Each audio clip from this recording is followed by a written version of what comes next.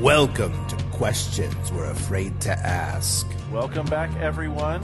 We have another creator conversation with the wonderful Tara Craig, who's joining us today. Tara is a singer, songwriter, and music producer now, right? Yeah, I guess that's true. Yeah, I was just reading off the stuff. I have known Tara for years. We met back in 2009. Just a long time ago now. We met at work, and we do still work together tangentially. And but you've continued to expand your music career, and we thank you so much for coming and talking to us about that. Thank you so much for having me. I'm really excited to be with y'all and hang out and talk. So I have, I guess, expanded in that just released a new record. So that. And yes, like you were saying, Bill, I think the big difference for me with this one was that I did produce it and engineer it and mix it and, all of that stuff. And that was a huge expansion in my skill set and just, what it takes to make that happen. So pretty awesome. Yeah, and we've got questions because okay, I know perfect. almost nothing about music other than I enjoy listening to it. Daniel's a little more musically inclined than I am, and we've all played with, the Final Cuts and some of the stuff, but I've never really played with Logic or even GarageBand. I don't have the ear for it. Daniel, did you want to kick off? Because I know you had a whole long list of questions. I wrote some stuff out just because I was curious. So, because you mentioned producing this one, what had you participated in that process in your earlier stuff, or? Yeah, so the first album that I released, Bill, I think you were at that release party, if I'm not mistaken. I didn't make it to the party, but I was at everything you else there, around it, like the shows. Yeah. I went to the shows, you were promoting it and stuff, but kids stuff. I couldn't make it to the release party. So. Sure. No, I'm just kidding. It happens. But yeah, so that album was, I recorded it at home, which is similar to this latest one. But the primary engineer was my drummer, Marco. And so the band kind of arranged it, and then everybody played their own parts. This one is, I recorded it completely on my own in my home studio, which has come a long way since back then. I think it was 12 or 13 years. 15. It's a long time ago. Yeah, it's 15 years ago. We don't have to put numbers on things. It's okay. Yeah, it's 2013. That album came out in 2010, so we can do that math. It's 13 years. But anyways, so yeah, I put everything. That was the first time I've engineered it and mixed an album. This last one, and so you did. A whole different... You did each piece individually, laid it all on top of each other. Put that all together. Oh boy! Yeah, and I play every instrument as well, which is kind of cool. Did you do the drums on the new one? Oh, sorry. No, go ahead. Did you do the drums and stuff on the new one? Okay. The electronic drums, yes. So there's a couple tracks that have electronic drums, which I did all of that. The acoustic drums were Marco, so also same guy from the previous albums. Cool. Nice. And so, how long did that? Like from the point of I want to make an album to okay, I'm done. Like how long did that take you? So long, like way longer than it should have. And I think most of the tracking actually was completed within a couple of months. I did the bulk of it in 3 months, and then as I started really getting into the mixing of it, I would learn new things, and then I'd go back and listen. And I'm like, ooh, I can do that better. And so that was a long process. And then I moved kind of midway through that from Oregon to Washington. So I had to tear down my whole studio, and it took a while to get everything back up and running. Yeah, that can't help. Once I ended up setting it back, getting ready to go and start recording again, I decided to actually add 3 or 4 more tracks. So I was going to do a 5-song EP. And then I decided, you know what, it's already taken a long time. Let's just go for it and put out a full album. And so then it took, again, longer, but the whole process was about 4 years. Okay. So this sounds like a labor of love, or is it a labor of love, or is it something you can't not do? Because we talk about like the passions of creators and stuff. Both, I think. Okay. I absolutely have to do this, like making music, and for me, maybe even more so than playing out live, which I love to do. Being in the studio and creating recordings has actually been a love of mine since I started writing music. One of the first things I figured out how to do, my mom had this like karaoke machine that she would take out, and she was also a singer, and she would perform and go to hospitals and sing for patients. And anyways, so I figured out how to use her equipment to go back and overdub harmonies on my songs. And so from the very beginning, since at the age of 13 when I started writing, that was a huge passion and love of mine. And then I've just kind of tinkered around with it long enough, and then decided, you know what, I really want to learn what I'm doing a little bit. I still don't, I didn't go to school for it or anything, but that 4 years was a lot of digging in and researching and trial and error, to figure out kind of. And what software? I'm assuming software. What software did you use to drive it? Logic. It's all done in Logic. All done in Logic. Okay. Yeah. Okay. Because I know you have a background in Macs in general, so I was wondering if you had gone. Because I know some people like do Pro Tools and other stuff, and I didn't know where you had decided to branch off into. Yeah, I took that very logical GarageBand to Logic leap, years ago, and I love it. For me, it makes sense, and I think no matter what it is, whatever just go in your bed, and I'll get you some here in a few minutes. Whatever you spend the most time on, people love Pro Tools or Ableton or whatever, but Logic for me is my preference. Sorry, the kid stuck his head in. It's all good. No. So, as far as your writing process goes, are you a lyrics first, or is it music first, or do you? Yeah, the good question. So, it depends on the song, to be honest. Okay. Sometimes, but I would say typically, songs and at least half of the lyric or the music and half the lyrics or something will come kind of all at once. Oh, okay. That might be, I may have a guitar lick that I'm kind of playing around with for weeks or even a month before it kind of takes a bigger shape of a song. And same thing with lyrics. I may have ideas that are kind of ruminating, you're kind of thinking about something and write down like a line. But usually if I sit down and write a song, lyrics and music come together. That being said, I also write a lot of music for other people's lyrics, including one of the songs on this record, this third track, Hold My Sail. The lyrics were done by a friend of mine, musician, who's in California now, and that was a co-write we did. So, and I do a lot of that. I haven't done a lot of the reverse where I write the lyrics and then someone else writes music. I've done one of those. But anyways, I don't know if I answered your question. Yeah, no, absolutely. So, do you have any kind of training or background in writing music? Because I know you said you didn't go to school to like mix and everything, but do you have a musical background other than performing? Like I know some people are just like natural performers, but some people go to school for it. Yeah. I don't have a music degree by any means. I did take some college level music theory, and I was in a lot of choirs and stuff all through school. But that's kind of the extent of my formal training. Okay. So you have some. Yeah. Sorry. You said you did choir. Did you do any other instruments in there? Did you like learn piano at a young age or anything like that?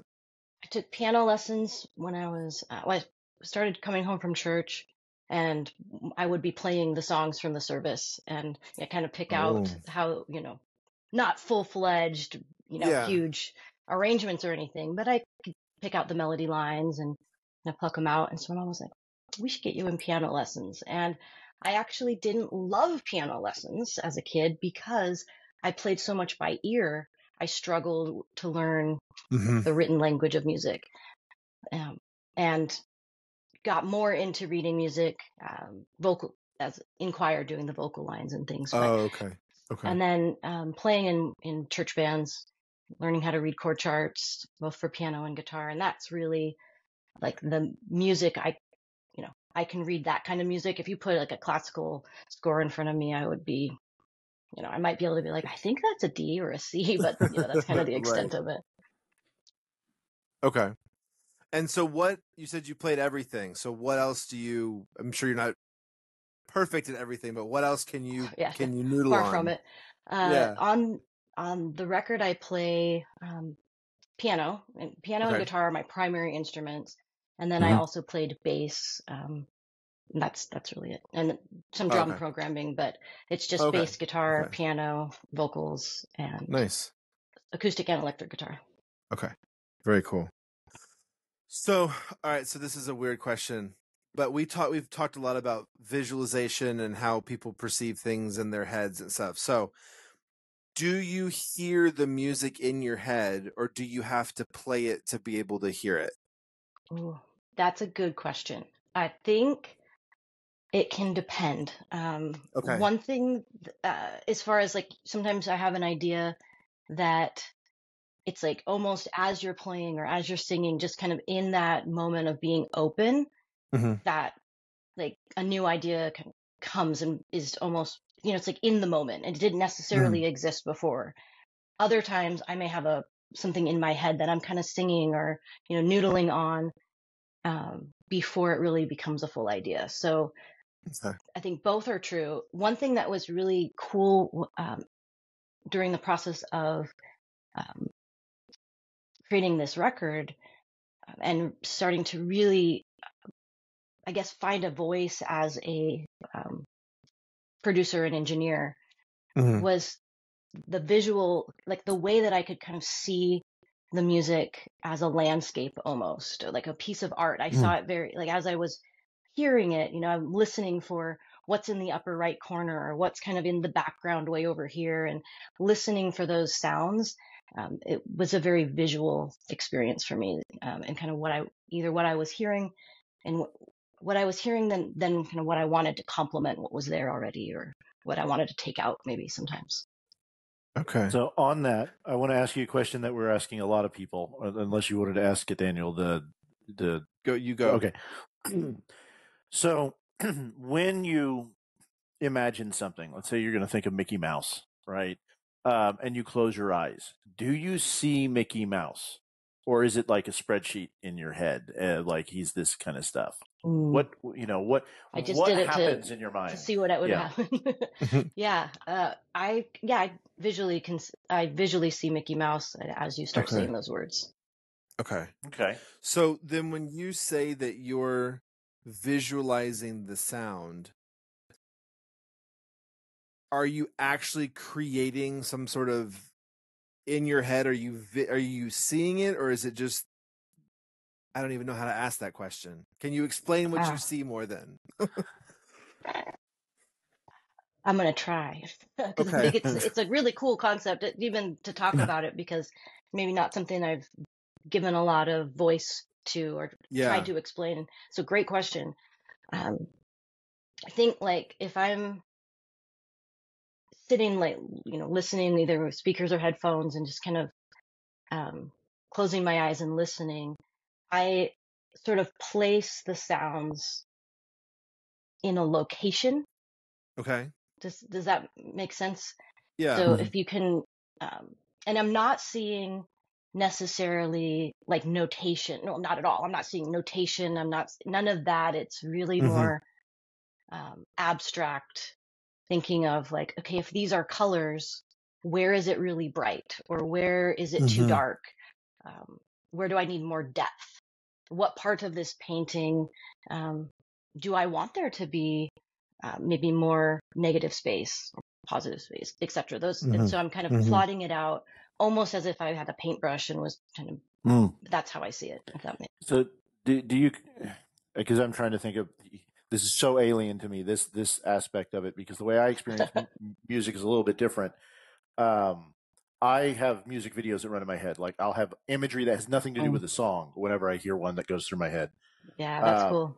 But it feels like, and tell me if I'm completely wrong, you're almost kind of assigning abstract shapes to the sounds, like this is the drum line, this is the electric guitar, this is the vocals, and it feels like you're almost moving it around like it was a GUI 3D interface type of thing. Is that kind of what it is, or is it waveform, or No, I think that's pretty close. But I would say, yeah, not necessarily shapes like you would think of like circles or squares, but maybe more like you said, the waveform.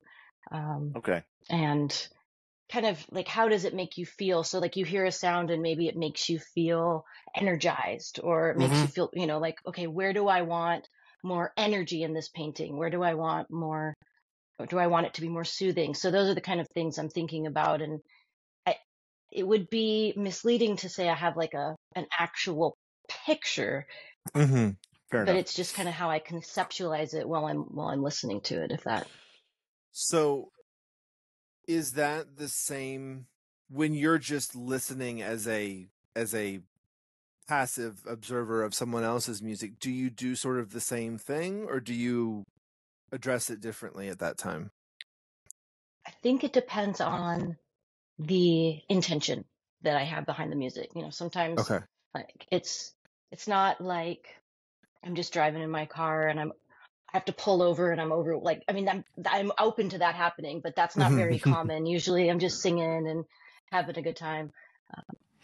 But that being said, I also, like, if you were to send me something you wanted me to check out, I'm probably not going to pull it up on my phone like right now and listen to it. I want to like carve out some time to really sit with and actually listen to that piece of music, because I do notice that when I like, that is going to be a better experience for me. I'm going to get more out of it versus just like multitasking. And to your point, Daniel, that's kind of like when I have those moments is when I'm really being intentional about listening to music. Okay. It's kind of almost like a practice, I guess.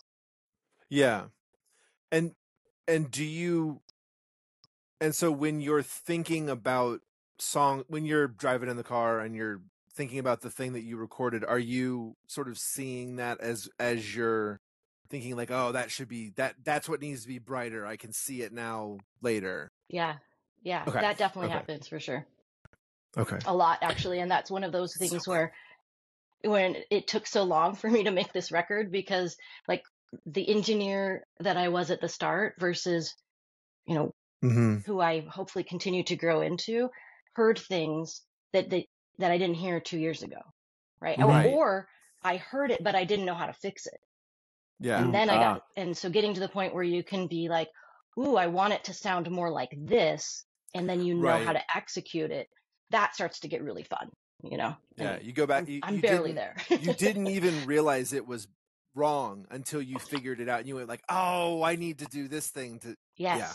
Yes, exactly. Or I knew it wasn't what I wanted, but I couldn't figure out how to get from A to B. Right. I just knew like there's a chasm here, and I'm missing a tool that I don't have, and then you have to work this. It's almost like you have to put in the reps to figure out how to do the different things, like anything else, which makes sense. I mean, I don't think about it that way because I know nothing about it, but then you describe it, I'm like, well, obviously you have to do it to get better at it, right? Yeah. And literally there's a service. I have signed up for it. I have not done it as often, just like most of us with many gym memberships. Right? We know we need to go to the gym, but there's a service called Tone Gym, and that is exactly the whole idea. And you listen to a clip, and you have to identify the type of reverb, or can you pick the frequency this is at? And that's the whole idea, is to train your ear and to get sharper. So you can find those things and fix them. That's awesome. That something like that even exists. And to think that 20 years ago that wouldn't have even been a thing technology wise, or it would have been massively expensive because you would have had to go somewhere to sample the stuff. And so I know there's a lot of growth that you've done between your first album and this one, but what is and I want to hear a little bit about that. But what is like the tech done as far as like, was it easier to cut this album? Now, I not that it was easy, but compared to the first one you did, Yeah. because I know you, like you said, your studio's improved and these kind of things. Is this something that could you have built this studio 13 years ago, the one that you have now? Because Great. Yeah, that's a really good question. And I honestly, I think no, because one of the things, well, I think it would have cost a lot more, you know, and part of that is acquiring things over time. Mm-hmm. But the technology that we have as consumers is incredible, right? The fact that these artists like Billie Eilish, right, her and her brother can do that album in their house. I think their first album they did at home, like that's amazing. And that was starting, 13, 15 years ago.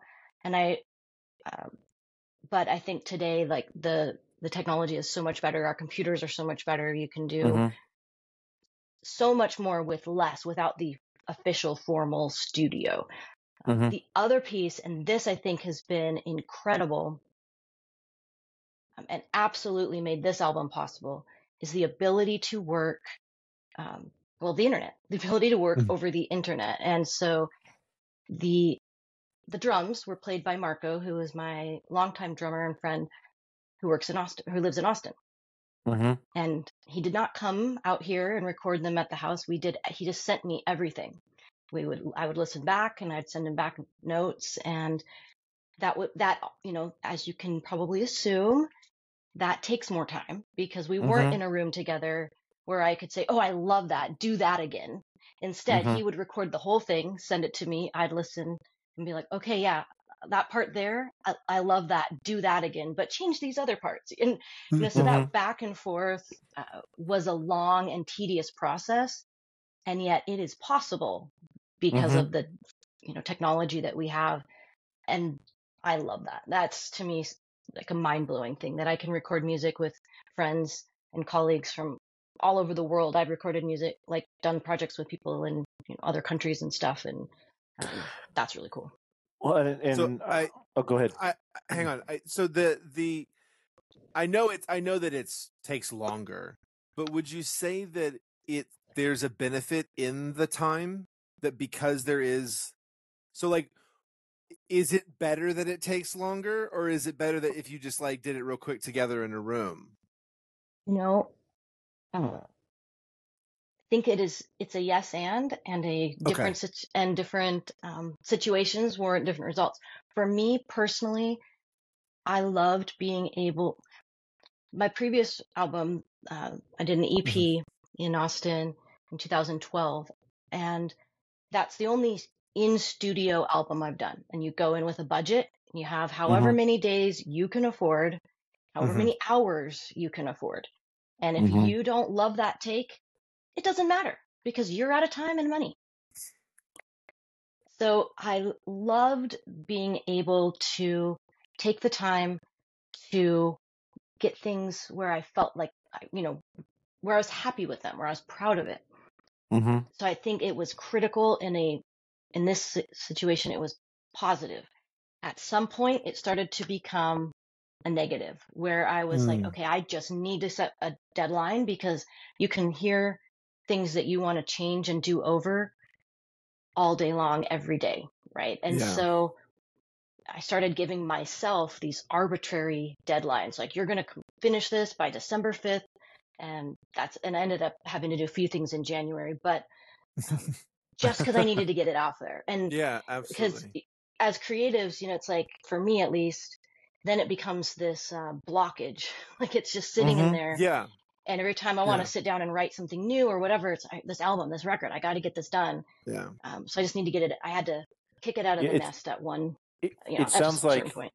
It sounds like a similar trap to aspiring authors who won't put a novel down Like they keep working on the same one over and over and over again. And Yep. one of Daniel's and my favorite authors, Jim Butcher, and what he says is, write the novel, put it aside, do the next one. Write the novel, put it aside, do the next one. And he talks, so you're literally getting your reps in, because he's like, if you just massage the novel indefinitely, it'll never be done, because you always want to do something. Like you're saying, there's always something more to do. And at some point you just have to be like, here's my thing.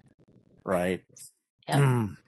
And so I think that sometimes is the beauty of having the deadline of the studio time or the production in the publishing company saying, we need it by now, we need it by yesterday or whatever, because you do push through, and that can be really great. So that's why I say I think it's yes. And I also think there's something that can happen.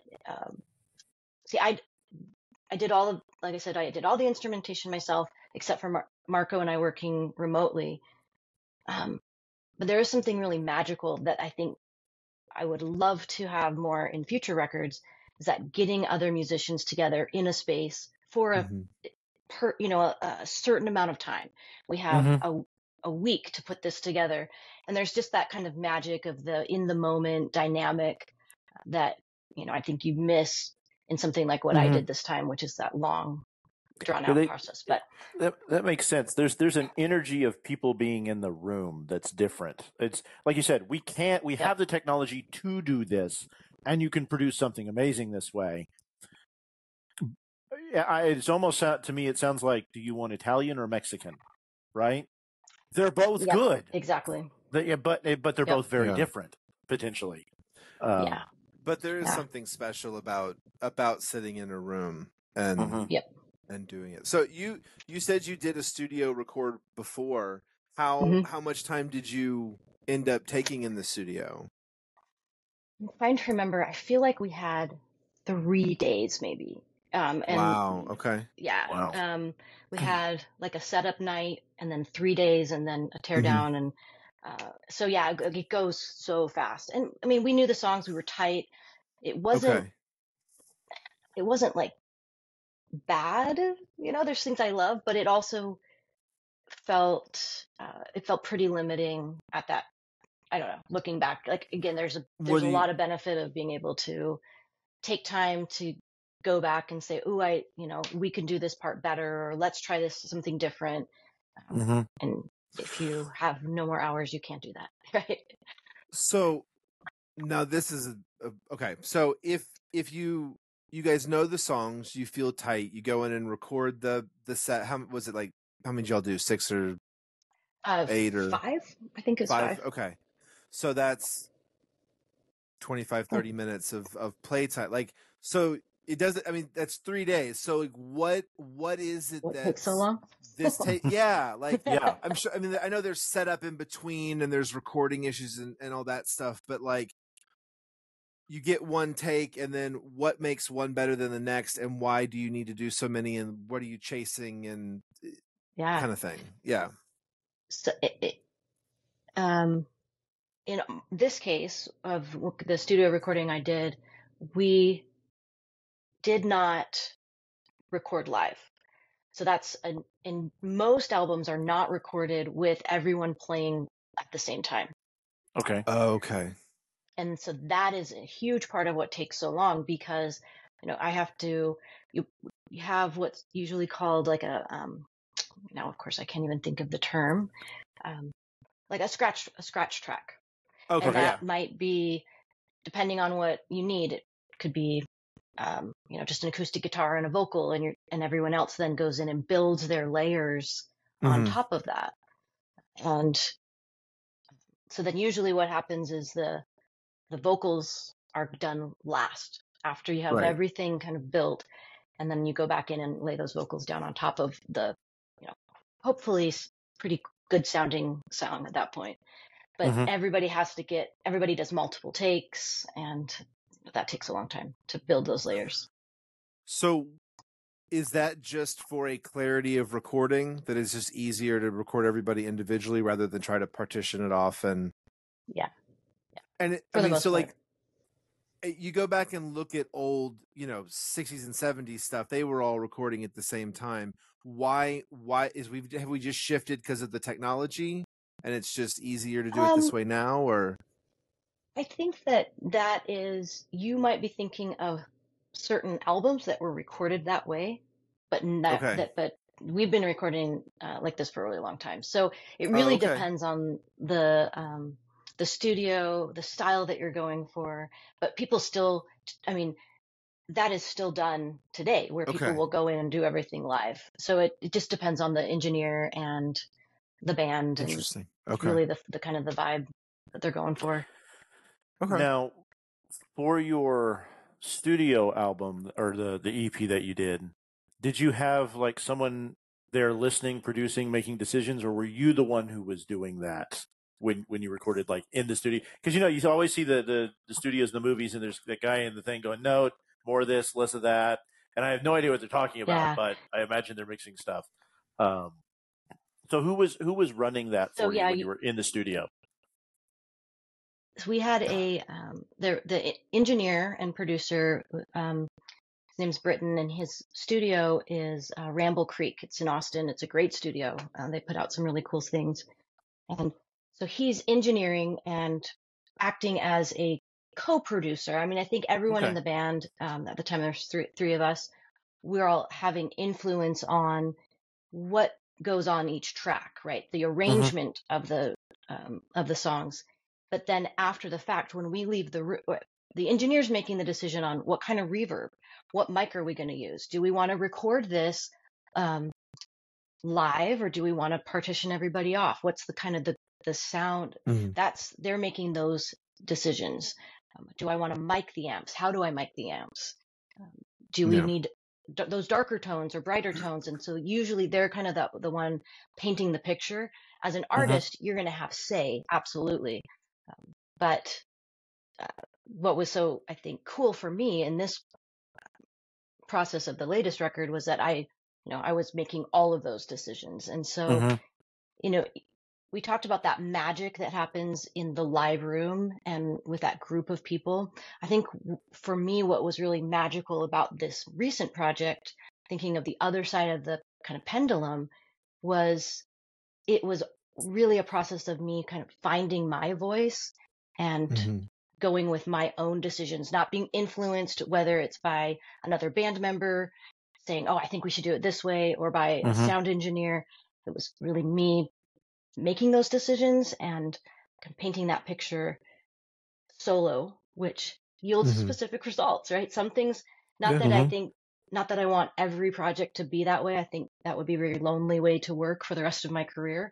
But I think for this particular project, it was really important to kind of be that, to be the solo voice, I guess. So that makes sense. Now that you've found that voice, are you excited now to go and like mix it up with a group again and have other people play along? Absolutely. I actually have a new project. I don't know if it'll become anything, but some friends here on the island, playing music, writing music together. And so that's exciting. When it comes to my own solo stuff, I think the next thing I would really love to do is to have a band that, we're playing, that I get a little bit more, it's good to have outside influence, right? I want to still be able to call the shots on my music, but we're all better when we can collaborate. So I think so very cool. Now that you've done some of the producing, the mixing, and making decisions on that side of the thing, because I'm thinking of like actors who start to direct, right? And they kind of shift into that other thing. Do you have that bug? Do you have the desire now to try and maybe produce for another group of musicians? Like, are we going to see, absolutely, Jane Doe and the John Smiths produced by Tara Craig at some point? Is that something you'd be interested in doing? Yeah, that is for me. I think that's kind of the dream. I would love to continue to grow my skills and hone, my ear, like we were talking about, put it in the reps and work with other artists.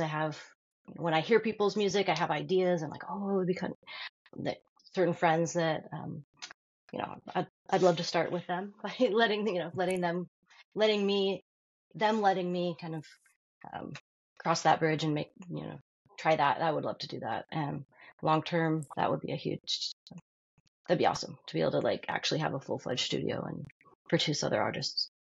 Cool. That would be cool. So you pressed a vinyl. Yes. Yeah. How do you press a vinyl these days? Yes, I have one right over. I have one on my shelf. Yeah. Nice. Went through a Portland-based pressing company called Atomic Disc, and they, from what I can understand, actually send it overseas, which was a bit of a disappointment because I thought they made everything local. But from one of the things, it looks like in my research that's pretty standard. Is that a lot of them are getting pressed. I don't really know, but not here. Somewhere, like Europe, not places here. in Europe and. Oh, in Europe, okay. Yeah. Interesting. But it was a really cool process. As far as for my part of it, it's not that different than putting music on a CD or cassette, as a lot of people have started doing again, which really blows my mind. Sense. I get the return to vinyl. I totally get the return to cassette. Yeah. But I think it does speak to the fact that people are really craving tangibles in a world where everything is so abstract in the streaming world. I love the convenience of it. I love not having books of hundreds of CDs that I'm trying to fumble through in my car. But I also, when I go to see somebody play, I want to buy their music. I want to support them. So vinyl for me is a really great way to do that. And but from an artist perspective, the big distinction is the master. So you have to create a separate master that's for vinyl. And otherwise, it's a pretty... so I'm guessing the master for vinyl just has a broader sound profile than it would for CD? Yeah, it's that. Okay. And I didn't really... I was involved in that process, but I had a mastering engineer that I worked with. And that was really, really a cool experience, but he did a great job. You mentioned that do you have to record differently for vinyl? Not that I'm aware. From my understanding, it's more in the mastering. Now, I think that being said, there's probably things that wouldn't translate as well, just depending on the quality of the recording itself. But I didn't do anything. I just did everything in the highest quality I could at the time of production. And bigger files, raw files, as much data as possible is what it sounds like, and as little compression. I know a tiny little bit about that from the old Windows days and stuff where we had to decompress and recompress stuff. You mentioned the tangibles and it's go ahead. Sorry. Sorry. No, I was just going to say that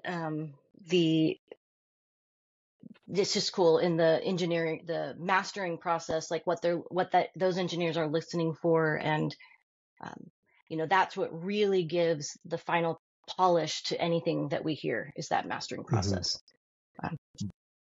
Tangibles. Sorry.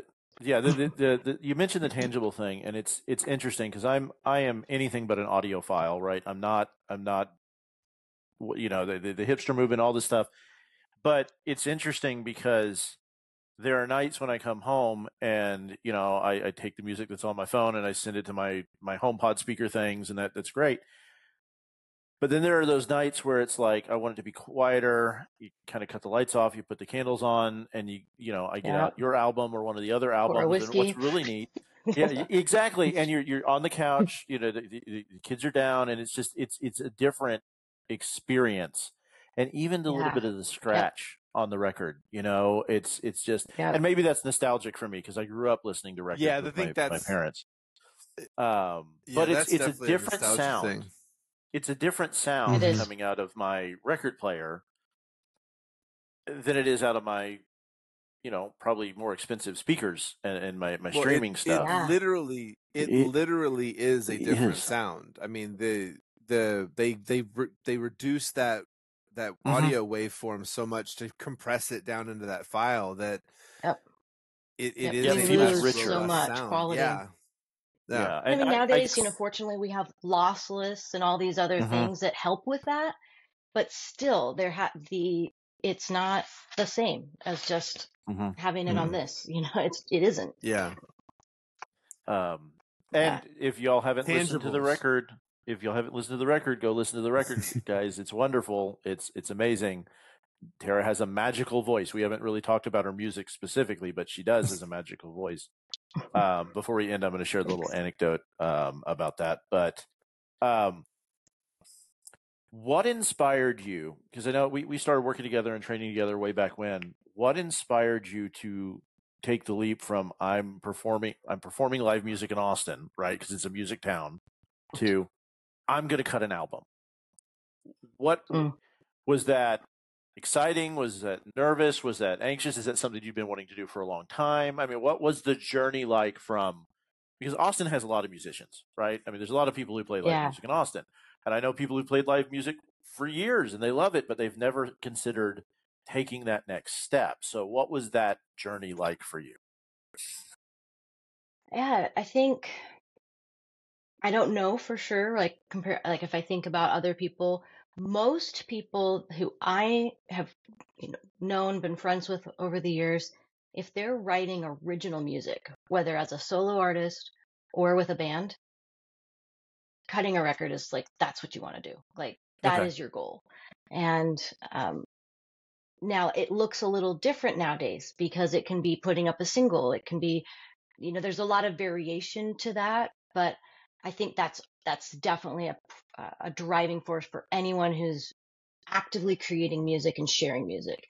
So for me, it was definitely that was the goal. That was the next step. So I had been playing music for many years before I moved to Austin. Once I had a band and we were, things were coming together in that way. It was that was the next step and what we wanted to do. And I've always recorded music and I've always shared it, whether it was using my mom's karaoke machine and making cassettes at the time, going back to that. So those were the tangibles I started with, and I would just hand out cassette tapes to my friends at school. And I'm sure there are some of those floating around somewhere in the ether. So, yeah. So how old were you when you were handing out cassettes then? 13, 14. Oh my goodness. Okay. Oh, so there's some Tara Craig bootlegs floating around out there. Yeah, I think so. So this has been a bug for a while then. So, I started writing at a really young age. Well, 13, I started writing and playing, and kind of going back to something that's been, I think, a thread in our conversation is the passion that I do have for the recording piece of it, because I wasn't the 13, 14-year-old who was at every party, let me get my guitar out and play for you. I did that on my time, record, and then gave it, here's this music, take it and listen to it. So the creating the record of the music has always been a big part of the passion for me. Was there an album that that gave you that passion? You heard an album and thought, this is it and I want to do this? Or man, I don't know exactly, but I will say probably one of the most influential albums for me as a songwriter was Joni Mitchell's Blue. Okay. Yeah, of course. Right? That's just okay, yes, this is amazing. And there's been many after that, of course, but just as a singer-songwriter, you're telling just writing music and having people hear it is where it's at. So to answer your question, Bill, that's why we did it. That's why, and I will just continue putting music out probably in some form or fashion until I die. That's awesome. And I'm so happy, not just for musicians, but for musicians, for authors, for poets, podcasters, for whatever we call the YouTubers now. it has become so much easier to self-publish without needing an organization to do it. So, I mean, just the fact that we're podcasting, like we talked about trying to do this like 5 years ago, we couldn't have afforded to get the stuff. Now we can. So this is really exciting for all this. And one of the reasons we're asking some of this is we interviewed somebody who had written a book, and they said if they ever do it again, they're going to do it themselves because they know the distributors, they know how to hire the people, and they don't need the production company. So it sounds like a lot of what you've done. You're doing all your own distribution? Because I know a lot of your stuff is you have CDs for some things, but a lot of it is like I get your stuff on iTunes and places like that. So there are the like independent artists distributors, like groups that offer those services. CD Baby is who I've used for years. Okay. And I think they actually also do book publishing potentially. I mean, I don't think they would call it CD Baby, but anyways, and you know, it's great. They pay it's a service or pay one-time fee, and then it goes to all of the digital platforms. I can choose, who exactly, but Amazon, Pandora, Spotify, everything, it's all included. And they used to actually distribute physical music as well. So you could send them your CDs or vinyl and they would keep them in their warehouse and ship them out for you.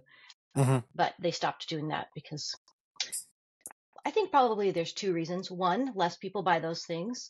And two, I can do that all myself. Like you were saying.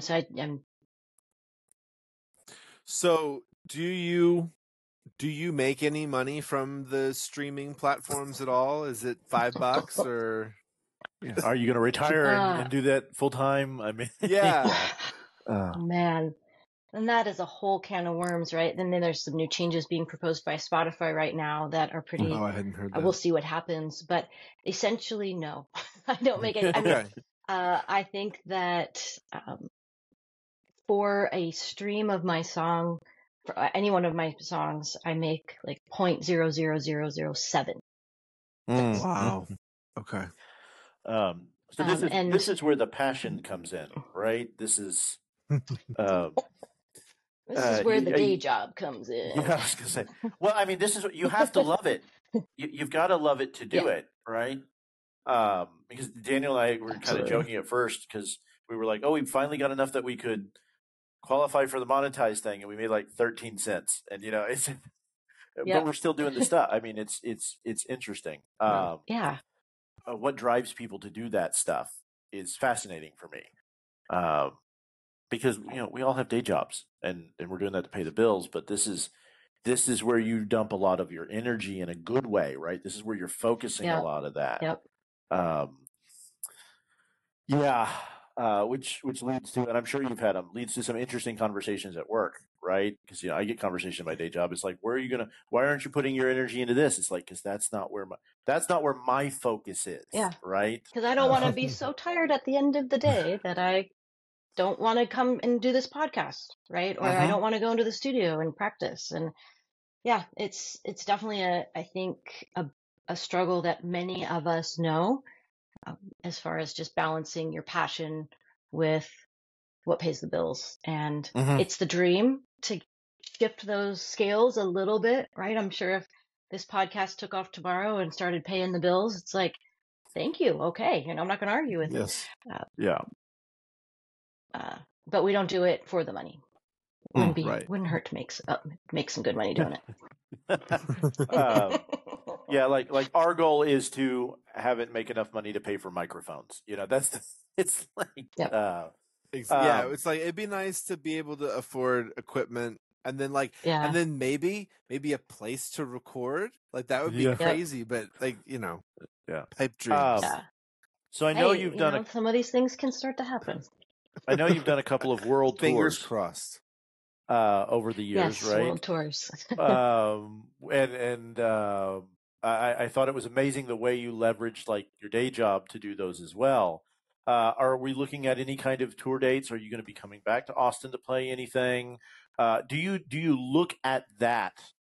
Like, I understand you have to work around your day job, but are you looking at, now that you've got the record out, and I don't know what the creative process is, but Are you wanting to get out there to try and do some new stuff? What does that look? What's the future look like for like where I can go see Tara Craig play live? I would love to have some Texas dates in 2024 and other places as well. They'll probably be very strategically focused. Austin being a big one. I have a drummer there. I have people who might come out, right, to see the show. So, and I can work while I'm there. That's a win-win. So hopefully make that one happen. Other places, Utah, Colorado, where I have friends and places to stay and know people. So yeah, I was hoping to do a small, I had planned on doing kind of a small tour, really small, just maybe a handful of dates this summer. And we had some family things, kind of larger extended family that prevented that. But absolutely want to make it happen. That is the goal. So nice. Hopefully I'll have something you can share on this podcast in coming months. Yeah, yes. Absolutely. We will. Have you thought about trying to come back and play in and around like ACL or South by or any of the big Austin things, or would you rather try and come and do it when it's not that insane and crazy? Which one do you prefer? Because I know you've done stuff around there before. Yeah, if I had some connections and in conversation there was some actual great, South by shows, for example, and unofficial stuff, like I've had some really great South by shows, and I've had some really terrible ones. And so I think if I had something that was going to be worth it, then I might consider coming at one of those busier times. But in general, I know enough musicians in town, and there's so much music happening in Austin that it's pretty hard to have a wrong time, Yeah, I know. I prefer to come in more quiet. A place I would love to see you play, and I don't know if you ever got to see it. There's this little place in downtown Round Rock called the Alcove Cantina, and it's the old original cantina from the 1890s. And they have live music like Fridays and Saturday nights in the back. And it's this big old Adobe Western looking thing with no roof. So it's just like 3 walls and then the stage is at the back. So next time you're in town, you should definitely check it out. Sounds great. For your kind of music, it's a very small, intimate place. It seats about 60 people, maybe 100 max, so it's real tight, real small, real intimate. And I've seen loud bands play there, and that's almost too much because it reverbs off the walls. But how would you what genre would you classify your music? How do you? Because I've always had trouble defining. Like if somebody's like, "Well, what kind of music does she play?" I'm like, you have to listen to it, right? Because I have trouble putting you in a box, Tara. You have such an interesting type of music. I will say thank you, because that I think is part of the way I write. Is I'm not writing for a specific sound, and some people like that, right? They like that they can put on my record, and even though it's 9 songs, there's sort of this journey of feel and genre almost that and other people that's going to not be their thing, and that's okay. But I think the primary classification that I've come to use is singer-songwriter, because most people get, okay, this is that means something. Typically they play whatever the main instrument is, they're probably the person playing that, whether it's guitar or piano or banjo, whatever. And it's original, kind of more lyric based music. Beyond that, usually like folk, but folk isn't totally feel right because it's so broad, it's so almost generic. But alternative and adult contemporary. Which feels so awful. That That's right? so. I refuse to let you call it adult contemporary. That feels. I'll call it pop. It just means we're adults and we're listening to it. Yeah. Thank you. I used to always go by like indie folk pop, Yeah, that seems about especially right. when I had a band. So I think that's, that's kind of, I know. Yeah. I it's a hard reach for thing. I reach for your albums when I've had a rough or a stressful day. There's something about your voice, and this is one of the things that people ask me what kind of singers I like. I like all kinds of crazy music, and it's fine if they do all the stuff and they mix it all. But for me, the artists that I just fall toward are like the way you can sing it, the way Johnny Cash could, the way Marty Robbins could, George Strait. These people who can take a microphone and maybe an acoustic guitar, but they don't need it, and the music comes out. So if you've ever watched the George Strait movie, I can't remember the name of it, but he's all like overproduced, and at the end he's like, "I just want my guitar and sing." Right? Those are the artists that I go to when like I've had a rough day and I just need to let it all bleed out. And there's a magic to their kind of voices, and yours specifically. And I want to share this because Tara's music was life-changing for my family. My oldest son is autistic. I've talked about that. And he went through some really rough times where he was having meltdowns, and we hadn't figured out his meds and everything. And one of the things that I could do if he was having his horrible nights is put on your first album on repeat, and he'd be able to fall asleep. It would all bleed out. And it was like a balm, for lack of a better way to put it. And we found some other albums that did that, but it was all that same kind of artist where I know I go watch them on a mic on a karaoke machine, and music's going to come out, right?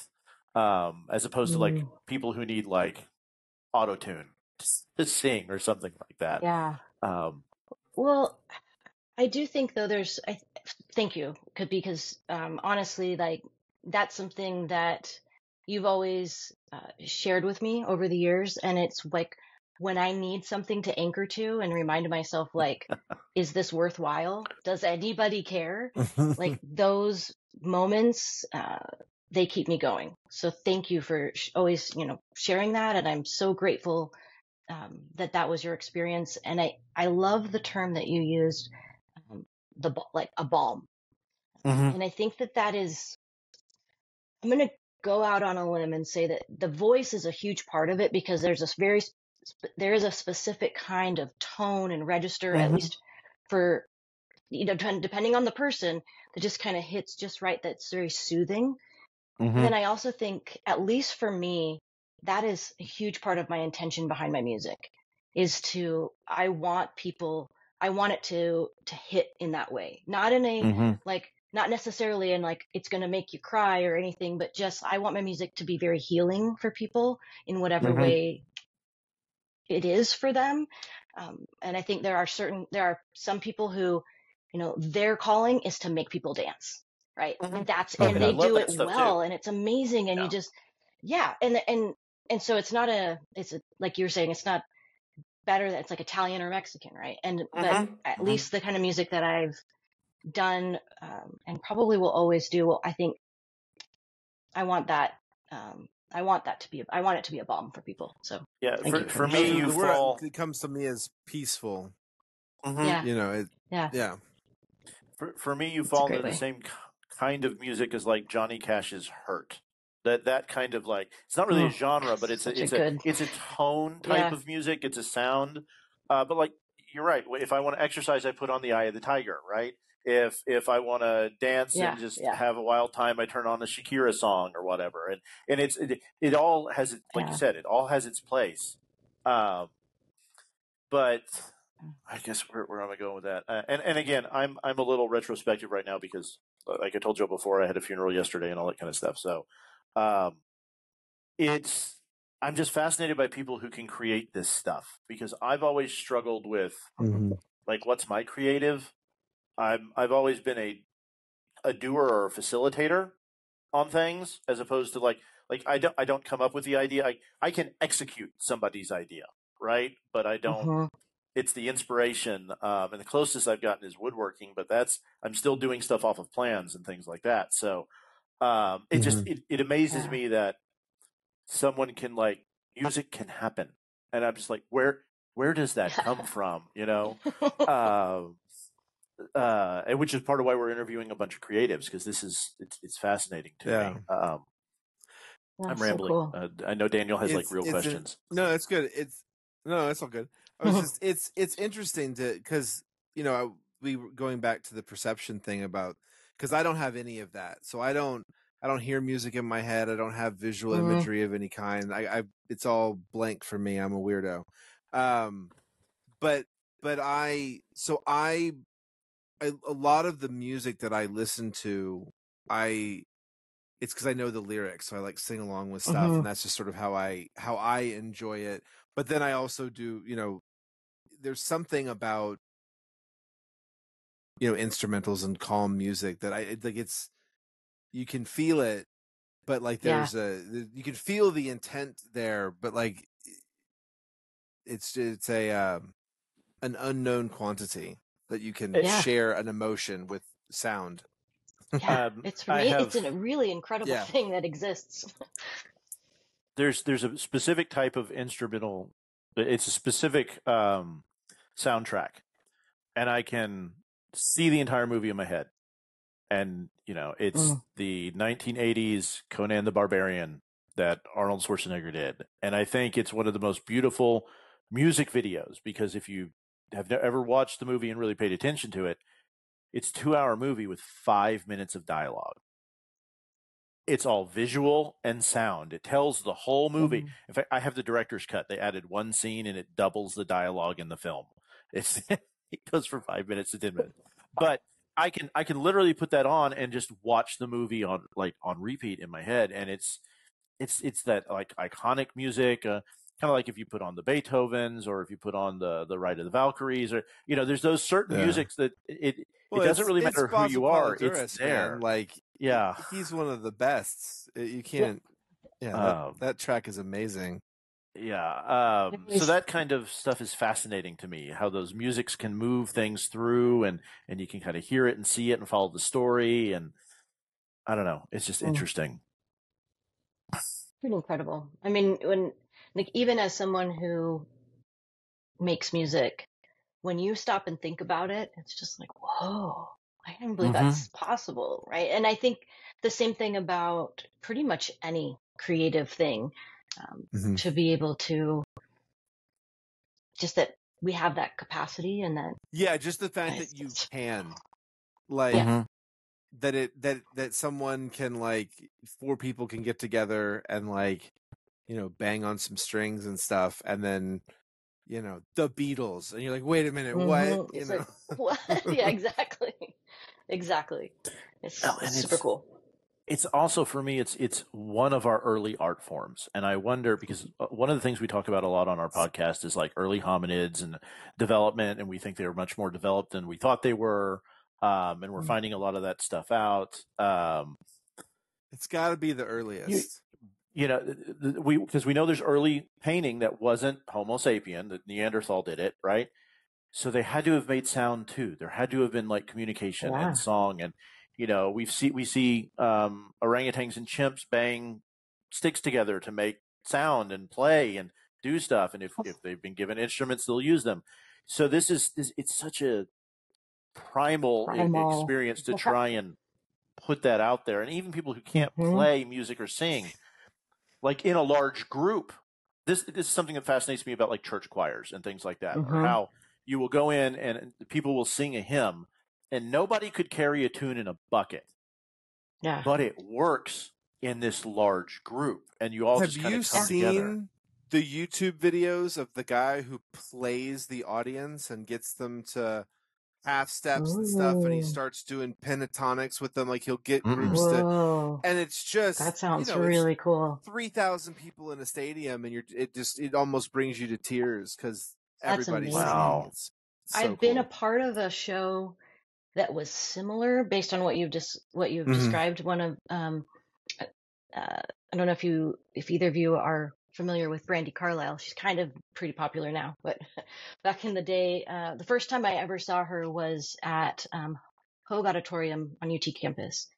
And at that point, I think it was just playing as a 3-piece, and anyways, the point is they have a song and they break out everybody into parts and they kind of do what you just described, Daniel. And it was amazing to have that happen in this huge crowd of people. And what you're talking about sounds, I mean, next level, like really amazing. But I think that's actually one of the things I get sad about is, as someone who is sort of known as a vocalist, as a singer, people say a lot of times like, well, I can't sing. Oh, I can't sing. Oh, that's, and it's like, no, like to Bill's point, when like singing in a group, that's, I think it's like this thing we're meant to do. We're meant to use our voice and to feel the reverb in our mouth. You know, that's just like, it's a thing that we're supposed to do as humans. And so, we got to do it more. You know, you don't have to have a super strong voice, but sing with others. It's very good for us. I couldn't agree more. I think that's a great place to stop. Let's stop right there. Yeah, that's amazing. That's perfect.